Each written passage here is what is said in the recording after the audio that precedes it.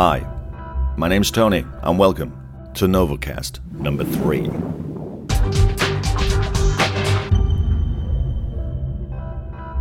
Welcome to the third Novocast from Nova Babylonia. As I've said, I'm Tony. I'm one of the staff writers and performers on the project. Darren, who did Novocast number 2, one of the other writers and performers, has gained some feedback from some of the listeners out there. People wanted to know why we're doing this since Babylon 5 ended a few years ago and there's really been no action. Well, it's because we love Babylon 5. What some of you may not know is we're also the creators behind Battlestar Tales VIPs, that is currently on YouTube. You'll find a link on the links page on novo-b.com. Those fond memories of discussing silly wouldn't it be great if moments. Well, we all had those during the initial planning stages of VIPs. Oh, what joy.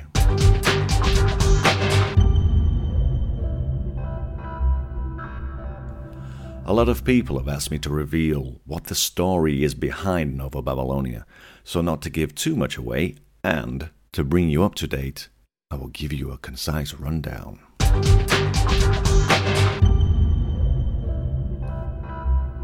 Novo B is set in the year 2287, 5 years after the decommissioning of Babylon 5.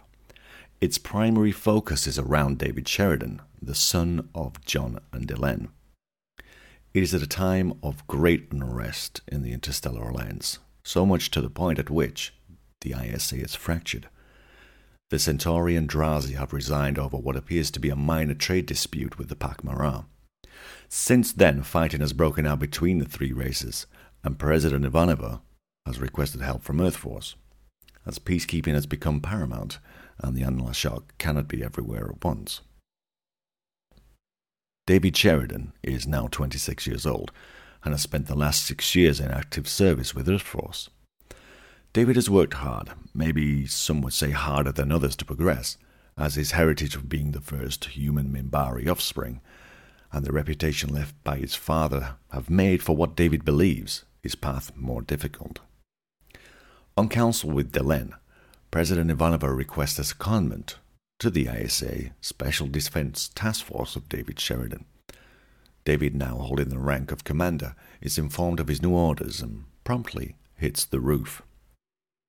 David's anger is based around the fact that he seemingly cannot escape his father's shadow, and after his arrival on Minbar during a face-to-face meeting with President Ivanova, he lets the president know exactly what he feels.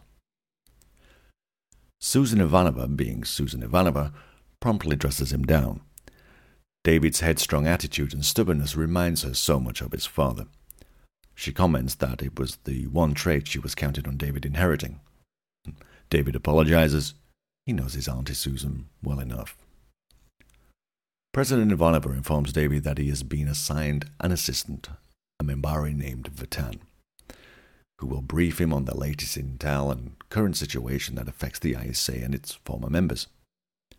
The picture on the whole looks grim, with many of the smaller races afraid of the might of the Centauri or the Drazi, and the others too scared to be afraid.